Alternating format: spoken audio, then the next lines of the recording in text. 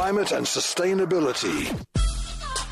And good afternoon to you, Kevin James. Are you good? Very good, Ernest. Hello. Storming here in Cape Town, so back to normal for a Cape Town winter. Yeah, rainy Cape Town, and urging all motorists to drive extra cautiously. Now, you said it in the promo there, Kevin. Lake Karachay in Russia, seemingly most beautiful landscape and lake combined. Yet, unfortunately, it has become famous not for its beauty, but rather for being the most polluted place on earth. How did this come about? Well, that's right. And I suppose, Ernest, this is a reminder of really how destructive us human beings can be. If you take a Lake Karachay is really a beautiful, pristine-looking place, but really from a distance. Like Lake Karachay is right near Mayak, which is a 1940s nuclear weapons factory that was kept a big secret until 1990 when the Soviet Union started to crumble. And what was found there was quite horrific. Western scientists, when they were given access, they found that there was 3.5 meters thick high-level radioactive waste in the lake. In 1994, another 5 million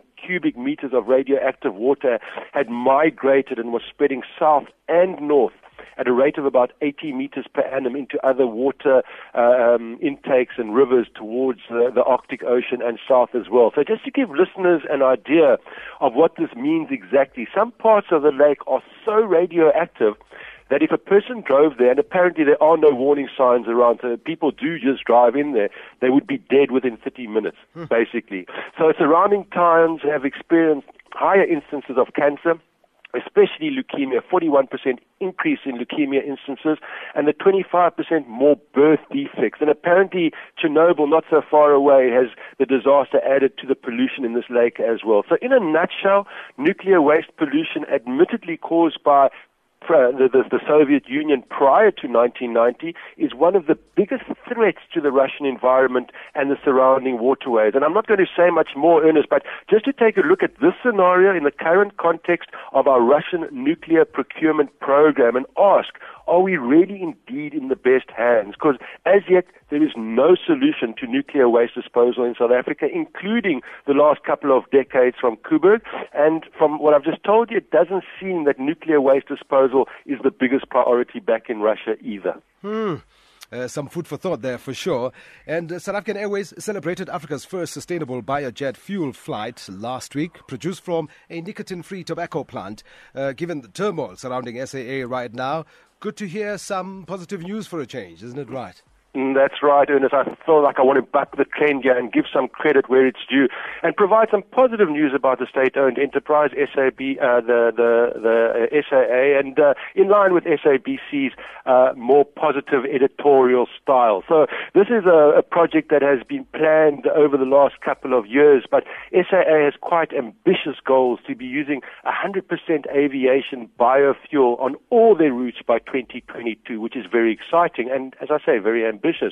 What does environmentally responsible biofuel mean? So the source of the fuel is from a crossbred tobacco plant called Solaris, which has no nicotine content whatsoever, has high-yielding oil seeds, which is where the actual fuel comes from, and doesn't have as many leaves, so it's much easier to process and handle. Socially, this is the interesting part as well, and part of SAA's big plan is to engage smallholder farmers, mostly in the Limpopo region, to grow this very specific tobacco plant and to extract and process and refine the oil seeds locally to provide this aviation-grade jet biofuel and to, in the process, provide jobs and alleviate poverty in line with our national development plan. So just to be clear, this project is still at a pilot phase, and the sustainability, scalability, and commercial viability are still questions that are up in the air, in my opinion. This particular flight was from Cape Town to Johannesburg, only used 30% biofuel, 70% conventional aviation fuel, which is still a huge achievement. Furthermore, the plants were grown in South Africa. The seeds and oil were processed abroad, though, and the fuel was flown back to South Africa, which is not obviously that sustainable as yet, but they are planning to have a complete localized supply chain.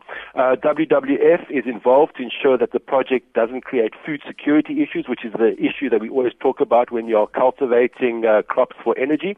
And but only time will really tell to see how this is managed and how that value chain is managed. And WWF will safeguard natural resources, water, and food for the population. So overall, Ernest, a very positive effort for SAA, the first in Africa biofuel a flight from Cape Town to Joburg, one that will really add to the longer-term sustainability of the carrier. Obviously, we just need to get to over a couple of short-term hurdles that obviously everyone is more than aware of, so I won't go through. But yes, very positive indeed. All right, we'll leave it on that positive note. Kevin James, we'll chat again next Wednesday. Take care. Cheers, Ernest. All righty. Kevin James from GCX Africa, talking climate change and sustainability as always.